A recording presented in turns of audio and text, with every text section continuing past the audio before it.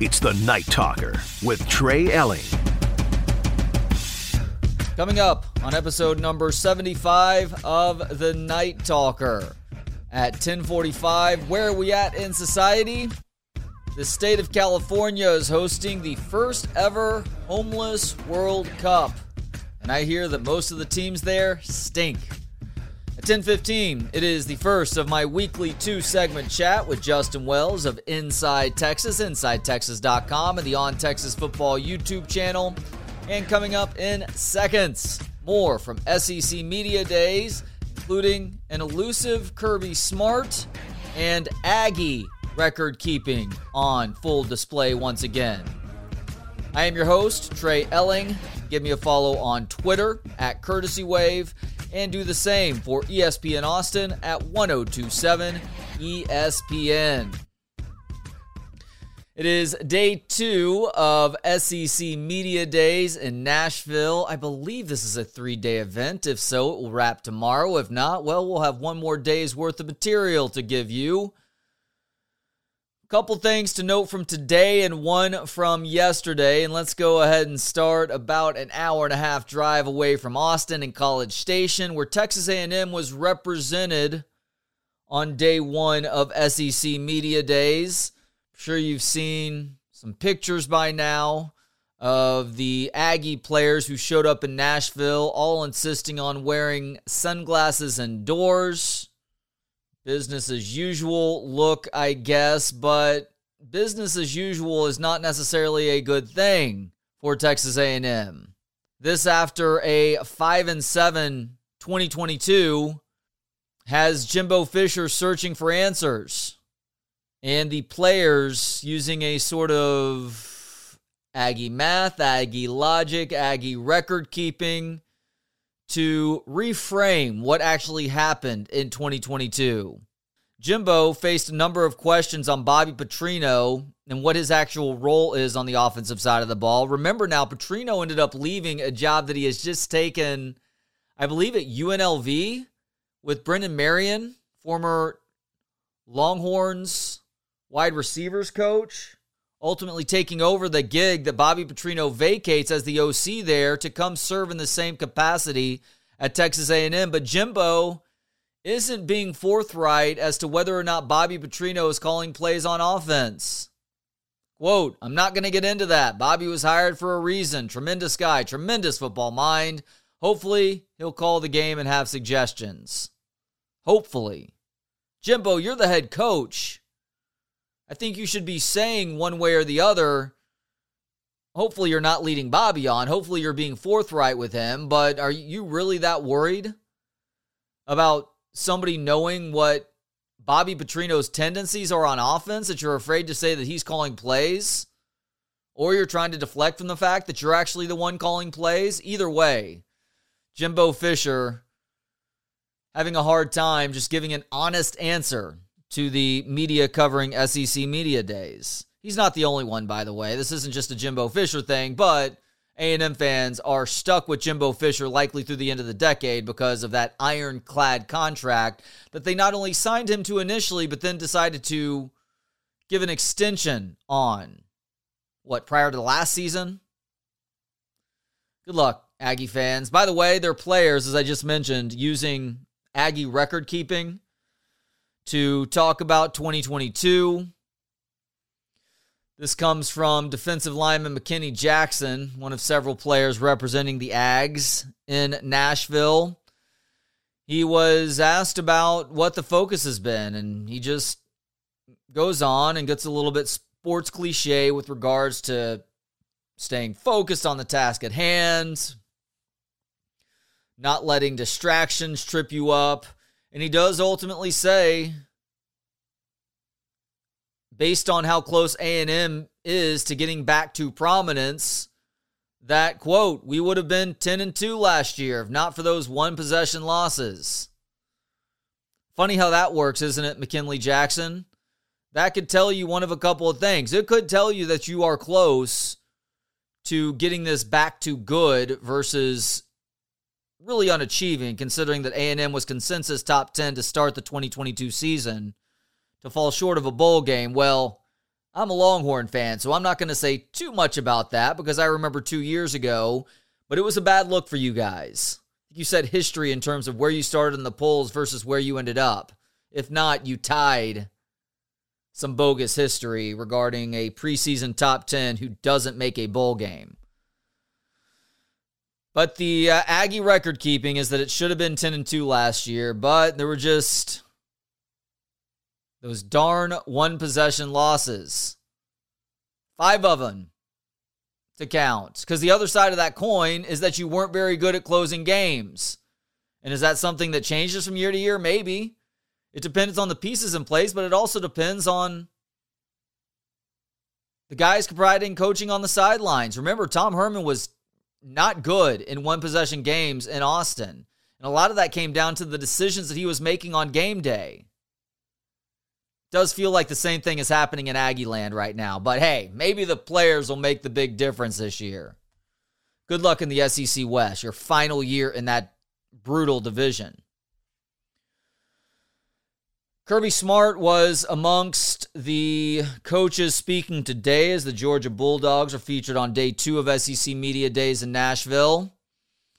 And he was elusive with regards to some of the off-the-field stuff happening to that program, coming off of a second straight national championship.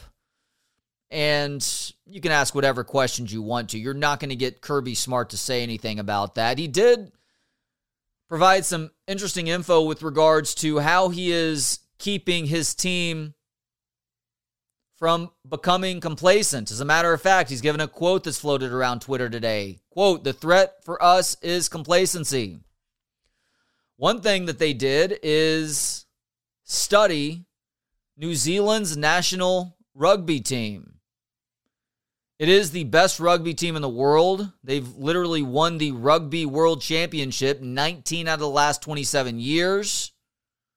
Earned World Rugby Team of the Year honors 10 times in that span since the award was initiated in 2001.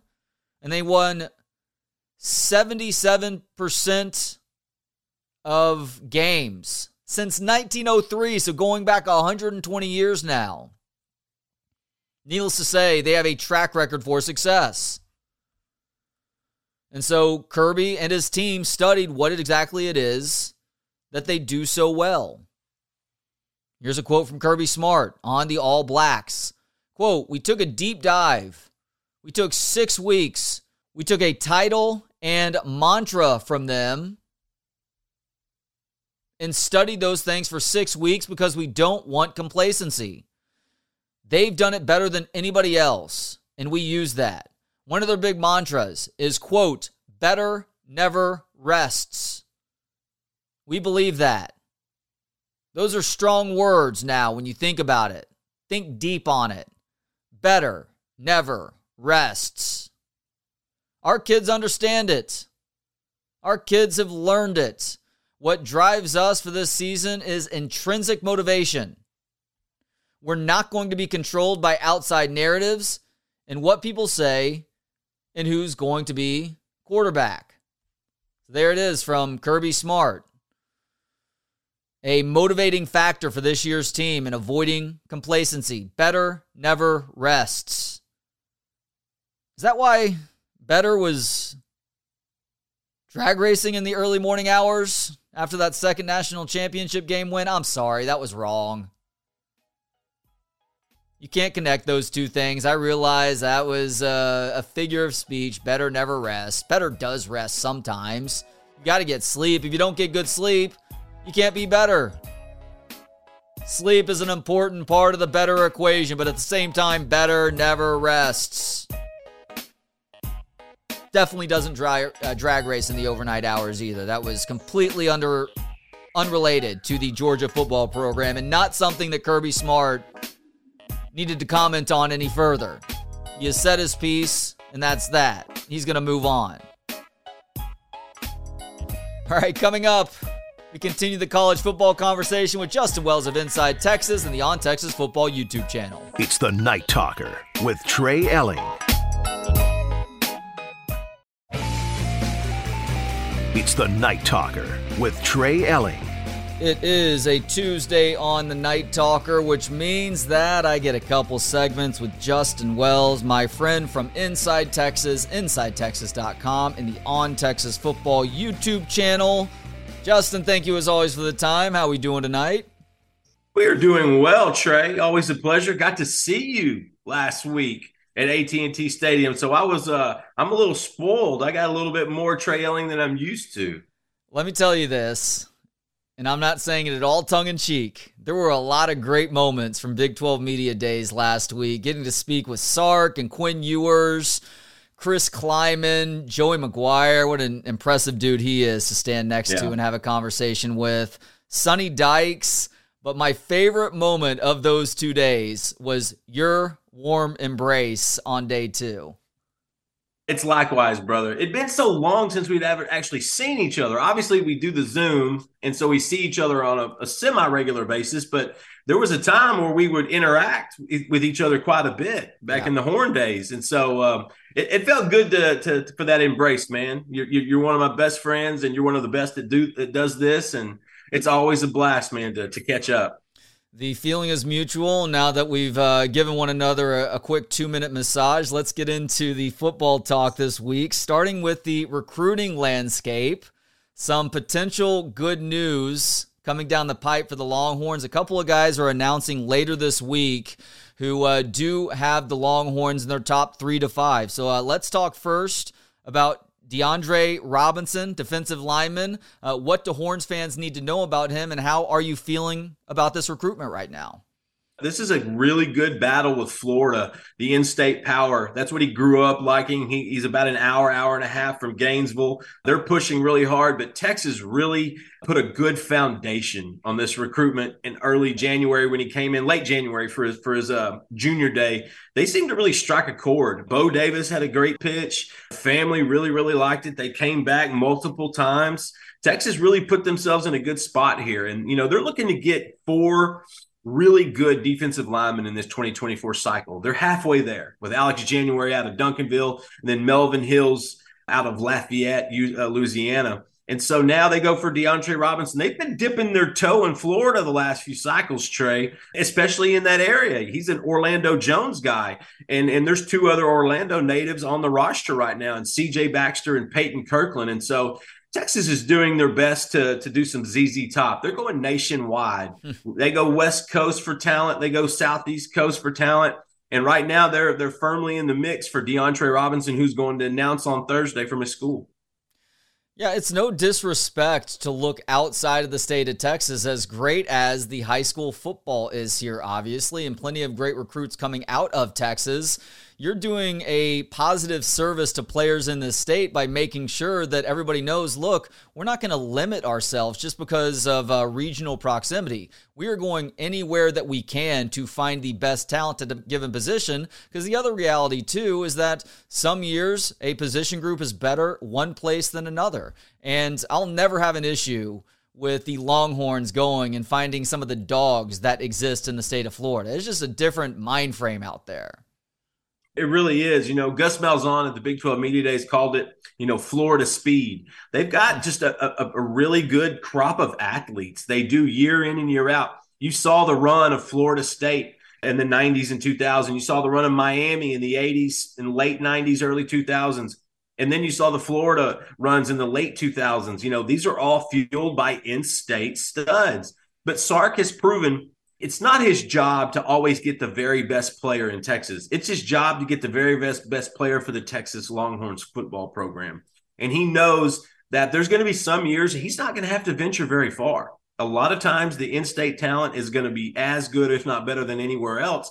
Sometimes you got to go by different positions. And in 2024 cycle, the defensive line haul in-state just isn't that solid. And the year before you're going to the SEC, you have to be prepared. And that's why you see Sark dip his toe down in Louisiana and in Florida and in Mississippi and in Georgia to go get these type of talents. And that's how you build for the SEC and how you compete early when you get there. So just to be clear, you do feel good about the Longhorns landing DeAndre Robinson services later this week? I do. I think Texas has a great shot at getting his commitment on Thursday, and I'll say that, and I'll finish it with Florida is not going to stop recruiting him. They are going to continue to push, similar to the way Florida State did with Cedric Baxter after he committed. They kept pushing, similar with PK Kirkland. Other schools started pushing. He stayed true, and I think that's what's going to happen with Robinson. I think Texas is in the best spot right now, but they're going to have to fight Florida tooth and nail until early mid-December. So that's on Thursday. On Friday, another name is dropping with Corian Gibson announcing his decision. Talented defensive back out of Lancaster High School in the DFW area. Texas is squarely in the mix, along with a couple of other decent programs, Ohio State and Clemson.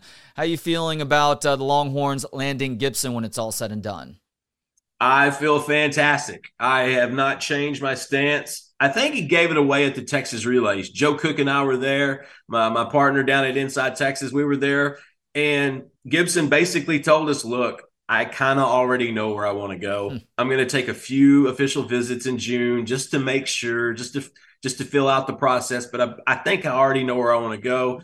I'm down the home stretch. And that was a change because he had talked about wanting to make a decision during his senior season, even at the end of his senior season. And now it shifted a little bit. So he took that visit to Clemson. He took 3 trips to Clemson in like 4 weeks. And it was correct. I mean, that's a lot, especially on your own dime. And I always felt if he left Clemson not a Tiger, Texas had a shot. When he went to Ohio State, that's one of the best, if not the best recruiting programs when it comes to defensive backs in the last 10, 15 years. I felt if he left Ohio State and he's not a Buckeye, Texas has a great shot. And then he took that last official to Austin. That was the one that he wanted to save for last. And him and Jordan Johnson-Rebel, one of the newest commitments, they grew up together outside of Fort Worth. A lot of these guys know each other. You know, Anthony Hill, Jonte Cook, Manny Muhammad, Colin Simmons, Corian Gibson, Kobe Black. They're all friends. This is a relationship recruitment. And when he came in for his official, it was like a family reunion, he said. And so I think Corian gave it away at Texas Relays where he really wants to go. I think he was true to his word. He went and he hit a few other schools for officials to make sure. Now he's ready. It'll be on Saturday at Lancaster High School on the 22nd at 3 o'clock. Inside Texas will be there. I'll be there. We're going to be waiting. Lots of coverage. And like Robinson, I feel good about Gibson and Texas' chances. What sort of player is Texas getting, assuming that things go the way that you know that they will, with Gibson at that cornerback position?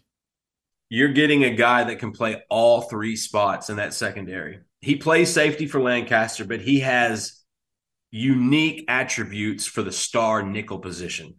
He also has the possibility of playing corner, which is actually where Texas is recruiting him. He has the hips, he has the feet, and he knows how to read his keys. He has good eyes. This is a guy that can do a little bit of everything. And we've noticed that Terry Joseph and Blake Gideon have a type, and that's the type that can play multiple positions back there. If you'll notice some of these recruits in the last couple of cycles, they're very versatile. That's just how they are. And Gibson, you know, you're a corner until you're a safety at this level. If you can play, it's so much harder to find a cornerback than it is a safety. And I think that's the best thing about Gibson, that and his track prowess. You know, Lancaster's known for their track and field. Gibson is a hoss on the track. He's a 100 to 200 and a relays guy. Texas has been trying to inject athleticism into that back 5. Now they're going to try to get Gibson in the mix, high 4-star out of the DFW area. They're getting if they get him, he's just a very versatile, fast, quick, and intelligent kid who will be enrolling early. Justin, you told me prior to us hitting record that Texas is going to be hosting some Matter Day guys the end of this month too. Yes, Santa Ana, California. Listen, Texas is trying to put a flag in Mater Dei, one of the biggest and best high school football programs in the nation. There's a lot of familiarity there. Sark, obviously from the West Coast. His son, Brady Sarkeesian, played there. He's actually a walk-on on the team right now. He joined the team this summer. They signed Spencer Shannon, 6'6", tight end there last year. And so they're trying to establish a pipeline. And that's what great programs do. They go find these big powerhouse places and they recruit that current class, and then they recruit the next class, and then the next. And that word of mouth is so underrated in recruiting. And I say that because they're looking at some of these 2024s, obviously, Brandon Baker, top offensive tackle in the country, DeAndre Carter, another guy that Texas is in the mix with at the offensive line, a 4-star. But this is really about the 2025s. Because you've got Jordan Davison, one of the top tailbacks in the nation, coming on campus. We know how Tashard Choice is. He sees the top tailback rank. He gets the top tailback rank. That's kind of his MO. And I know they're in a great spot with him already. Marcus Harris, high 4-star out of Mater Dei. He's making his first appearance in Austin. And his big thing is he wants to meet Sark, face to face. He wants to see Texas for the first time. But also Chris Jackson. He's got a pretty good building relationship there with Coach Jackson, who happened to play high school football at Mater Dei. And so there's so many familiarity and connections there. They're going to be on campus on July 25th. Them also a 2026 prospect linebacker, defensive end named Sean Scott. Anytime you can plant a flag at a place like Mater Dei, you do it. Texas has already kind of, they've gone in and done the plumbing for the pipeline. Now they just need to add a few more drops of oil so they can turn that valve on and let it really flow. Love to hear it. He is Justin Wells of Inside Texas, InsideTexas.com, and the On Texas Football YouTube channel. Joins me every Tuesday starting at 10:15 for a couple of segments.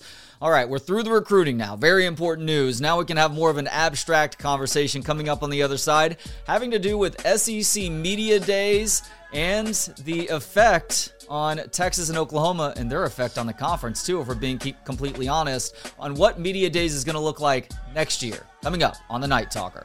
It's the Night Talker with Trey Elling.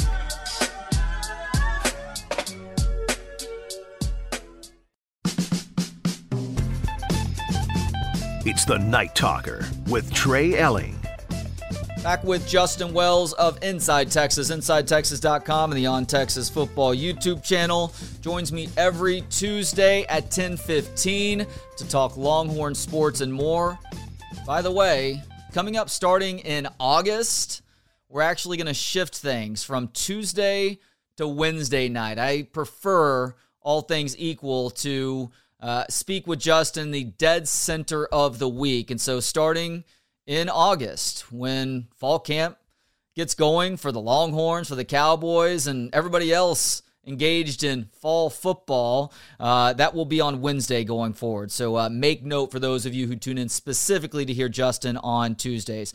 All right, Justin, speaking of camp get going, the unofficial start of the season always does feel like Media Days. You and I spoke at Big 12 Media Days at Jerry World last week, and going on right now is SEC Media Days in Nashville. Things kicked off for them yesterday with Greg Sankey's State of the Conference address. And one of the bigger pieces of news coming out of yesterday's SEC Media Days is that next year's Media Days is going to be in Dallas. Now, I was ecstatic about that because I will certainly do everything in my power to be there covering that event, and you were too.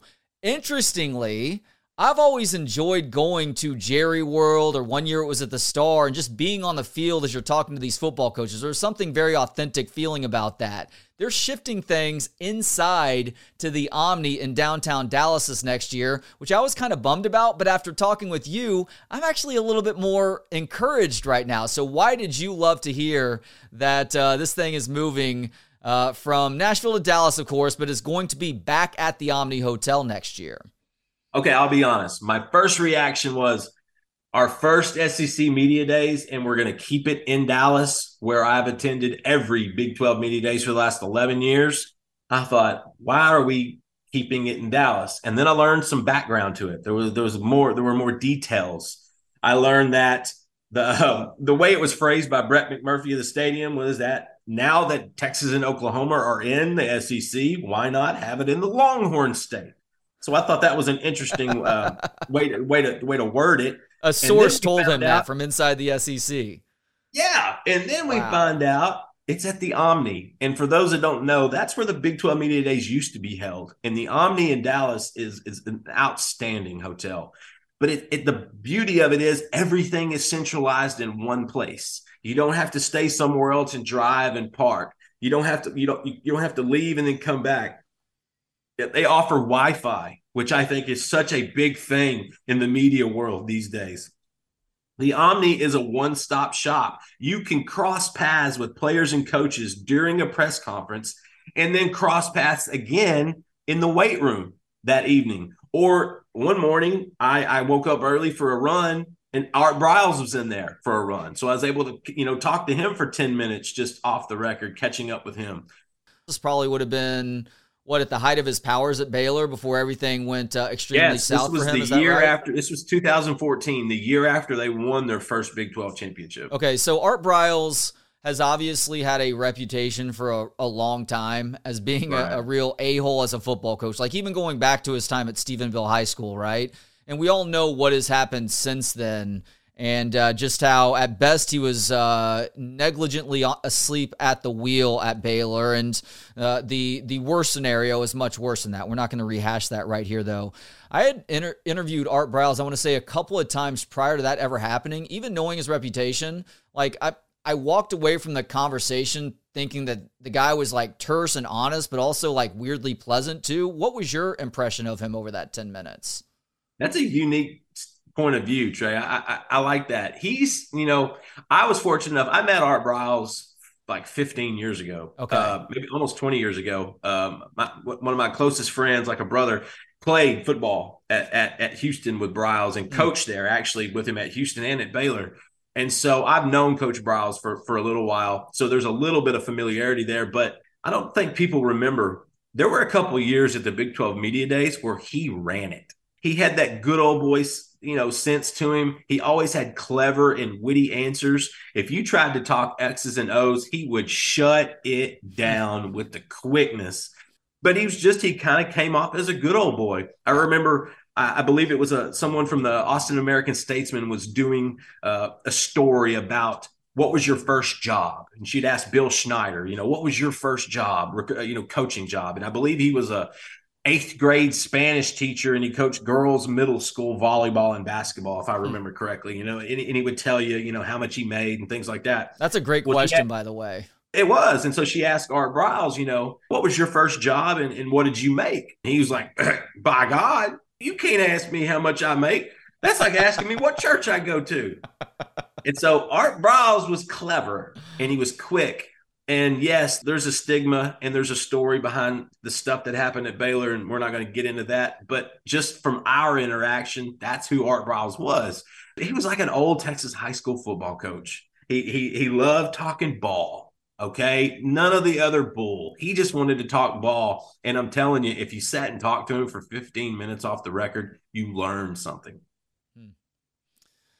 Anything else that Sankey has talked about, or any of the players that you've heard from that stands out to you? The biggest thing for me is him seemingly doing the NCAA's bidding for them with regards to NIL and some sort of federal legislation happening. It's not a surprise necessarily. All the conference commissioners are going to do that, and certainly the ADs, but also coaches too, because they are trying to come to some sort of consensus, and the only way for that to happen is federal legislation. But I feel like their plan is still a little bit behind. Like they're focusing on things that are trying to be a little bit too protective of the member institutions. Like I pressed a couple of ADs last week on the idea that college football players are never going to be university employees.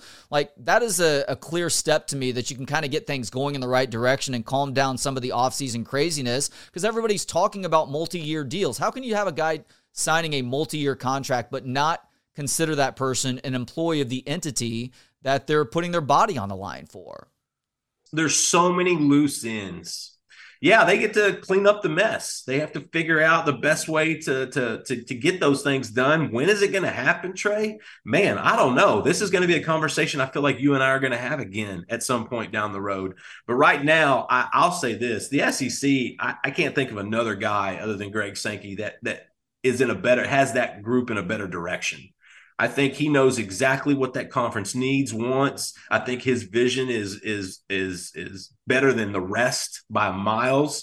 And I think at some point they'll get some clarity, and it won't change the fact that the SEC is still probably going to be putting out a few of the best teams in the country year in and year out.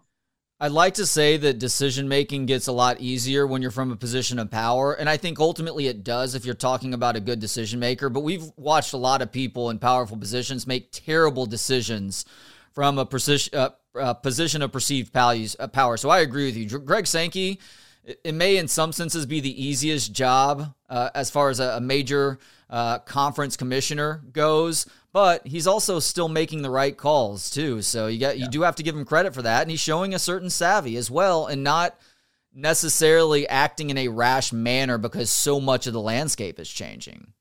It reminds me of the loss of Dodds. At some point, he had the program in such a good position, he didn't really have to do a whole lot. Yeah. He just had to hold his hand on the steering wheel. The people he put in place were doing their job, doing it at a very, very high clip. And so that, to me, it's kind of similar. Sankey's not trying to overcoach. He knows he's driving the baddest car in the dealership. He's just letting everybody see it as he slowly creeps by. Classy move, too, by him, recounting that Mike Leach story from last year's SEC Media Days where Mike Leach is like, how is the necktie stuck around? We got rid of the powdered wig, but the necktie is still a part of fashion. So he chose to go sans tie at this year's SEC Media Days in honor of Coach Leach. Let's hope that's just the path forward as an eternal tribute to Leach. You know what else? I love Joey McGuire's inner lining of his jacket. Yeah, he had he dedicated that to Mike Leach, and I know the Mike Leach family has so much disdain for Texas Tech, but that doesn't take away from Joey McGuire having the good heart and being in the right mind and really doing a really cool thing for a legendary coach. Let me just say this about Texas Tech real quick. This will be the last thing here. Mike Leach despised a few specific individuals at Texas Tech, but Mike Leach always loved the Texas Tech community itself, and I do feel like that level of respect was reciprocated, and so it was great to learn at Big 12 Media Days last week that they were planning on putting Cliff Kingsbury in their Ring of Honor. After Leach's unfortunate passing last December, they actually made the decision to include him in their Ring of Honor as well, which is very fitting, obviously, but it's also really cool because Dana Holgerson and Houston are going to be there that weekend, so he's going to get to be a part of things. And ultimately, I think this is righting a major wrong when that university chose to ignore the fact, allegedly, that Craig James killed 5 hookers to take what he was saying about what was happening in practice at more than face value. So kudos to Texas Tech for putting Leach in the Ring of Honor next year. I will add this, too. If they really want to make it right with Mike Leach and his family, pay him. Look, I'm not going to argue with you on that one either. I'm telling you, I think this is great from a Texas Tech standpoint, a PR standpoint, and just a great college football national story standpoint. But don't get it twisted.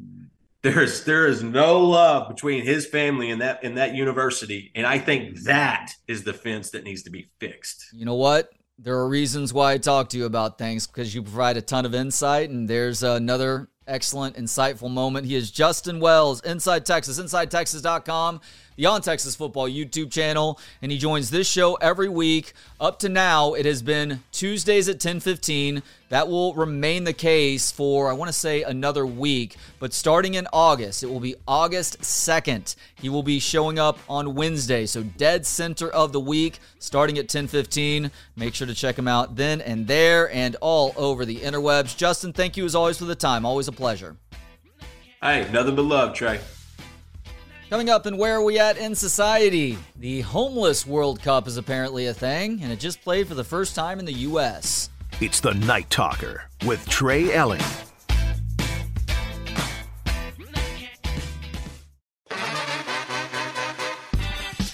It's the Night Talker with Trey Elling. Final segment of tonight's show means it's time for... Where are we at in society today? That's right, it is your nightly look at stories that show we as a people are headed in the wrong direction. Very occasionally, I will give you a story that provides a sense of optimism that has us all saying to ourselves, hey, maybe all is not lost, maybe we as a people are starting to figure something out, and we're going to end up victorious in the end. And guess what? Tonight is that night. That is because... we start in a state where we don't often have these sorts of stories that give a sense of optimism or have a feel-good nature about them, but we do start in California. where the Homeless World Cup made its U.S. debut in California and scored victories beyond the field for its players. This according to the AP.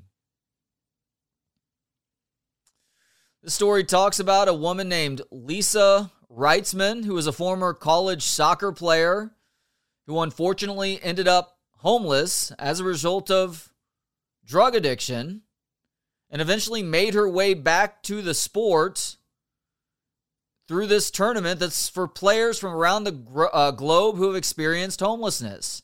She actually qualified for the Homeless World Cup in Brazil, and she calls it a competition that would forever change her life. Originally from Sacramento, when Lisa returned to Sacramento, literally went to visit her friends at a sober living facility, and her friends were in unison in agreeing and telling her that they want to feel the way that she looks right now. And she says, I actually started to feel value. The whole tournament, it kind of instills you with that. So she's now actually the coach for the U.S. women's team in the Homeless World Cup. And this tournament debuted in the U.S. on July 8th in Sacramento, Lisa's hometown. California, of course, has the largest homeless population in the country. The tournament ran through last Saturday and serves as a sort of precursor to the, I hate to say actual, because I don't want to diminish what's going on here, but the actual Women's World Cup. Let's just call it what it is. The actual Women's World Cup is taking part in what? New Zealand, maybe Australia, starting next month. Now, the tournament was on a 3-year hiatus due to, what else, the pandemic. And unfortunately, during that time, we've seen a skyrocketing in homeless populations throughout the U.S. In Sacramento, the homeless population increased 70% between 2020 and 2022. There are 30 countries competing in the Homeless World Cup with teams that include people who have lived on the streets, refugees, and even some foster children, too. From one of the players, Yuli Pineda, who moved to California from Honduras, was living with a foster family when she joined. Quote, every single player comes from different backgrounds. It's amazing that in a short amount of time, we've connected that fast. And look, many of us, myself included, you hopefully listening right now, have been a part of a team sport and can understand the value of playing sports, really at any age. There is a sort of camaraderie that comes into play that is extremely valuable for the individual. And hopefully, everyone coming together for that greater good that benefits the team as well. Lawrence Cann is the founder of Street Soccer USA, which organizes the men's and women's teams for the U.S. Quote, imagine if you're isolated. You feel some level of shame with everything that comes along with being homeless. This gives you a natural way to connect to the largest community in the world, which is the soccer community.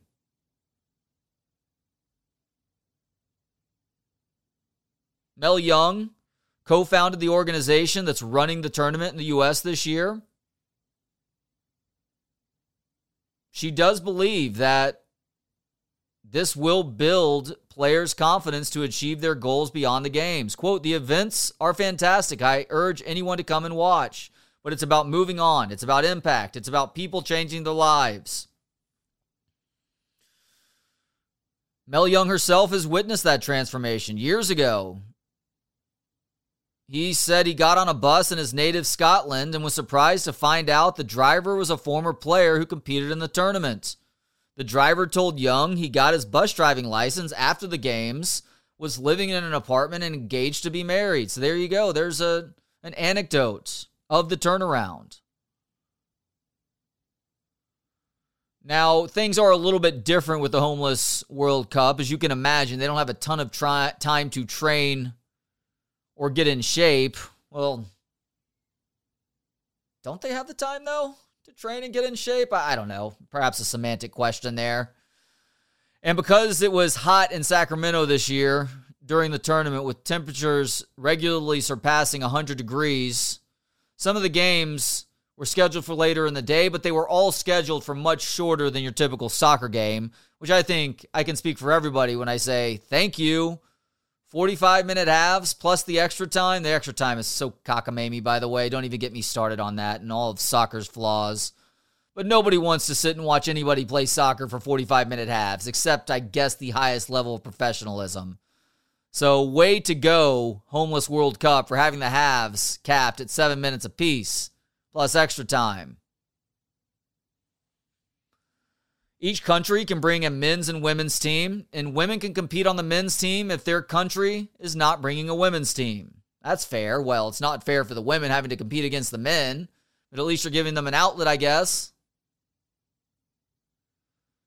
One of the days at Sac State's Hornet Stadium, where all the games were played, players tried to cool down by sitting in shade under bleachers and tents or by placing wet towels around their necks. I feel like the populace of players will be pretty savvy when it comes to learning how to escape the heat or cool down if you're feeling a little bit too hot. In the stands, spectators waved flags and sported jerseys and caps to show support for their country's team.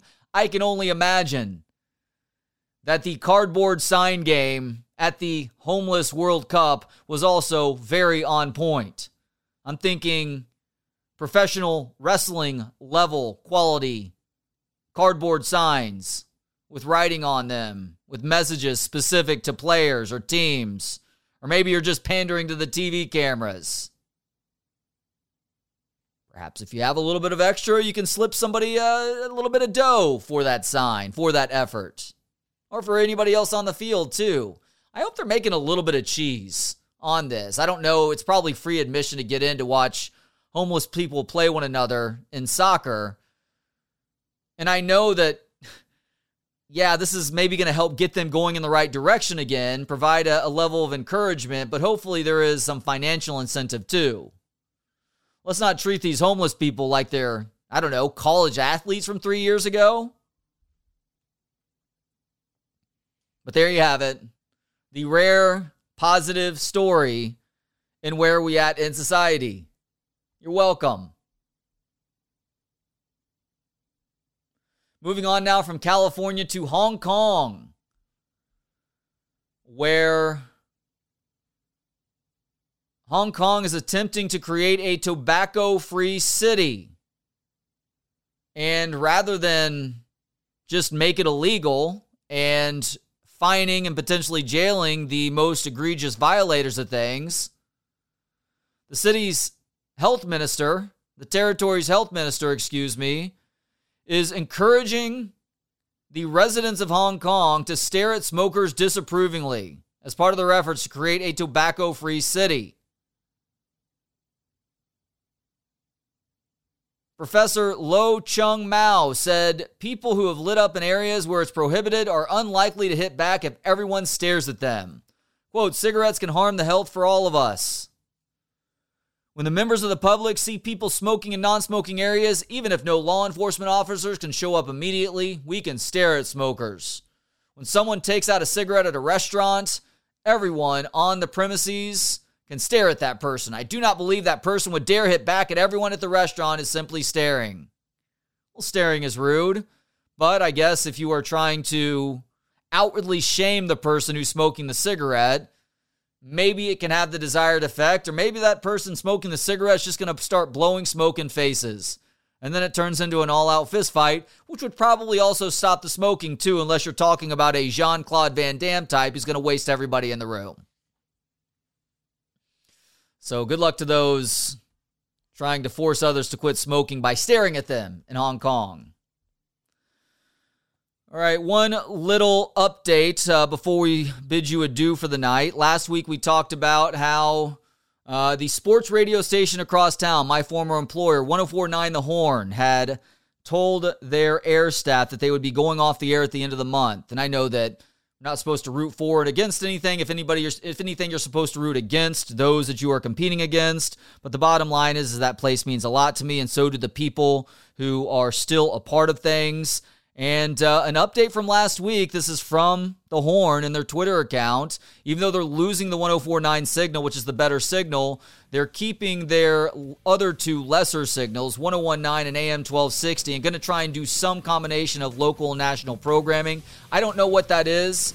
Good luck to those guys, and congratulations on getting to continue for at least a little bit longer. And my heart still goes out to anybody who is affected, who is looking at possibly being unemployed heading into the football season. You may hear from some of those people coming up on this show once we cross that August 1st threshold. Thank you so much for listening tonight. We'll be back tomorrow at 10. In the meantime, have yourselves a great rest of the evening and sweet dreams. It's the Night Talker with Trey Elling.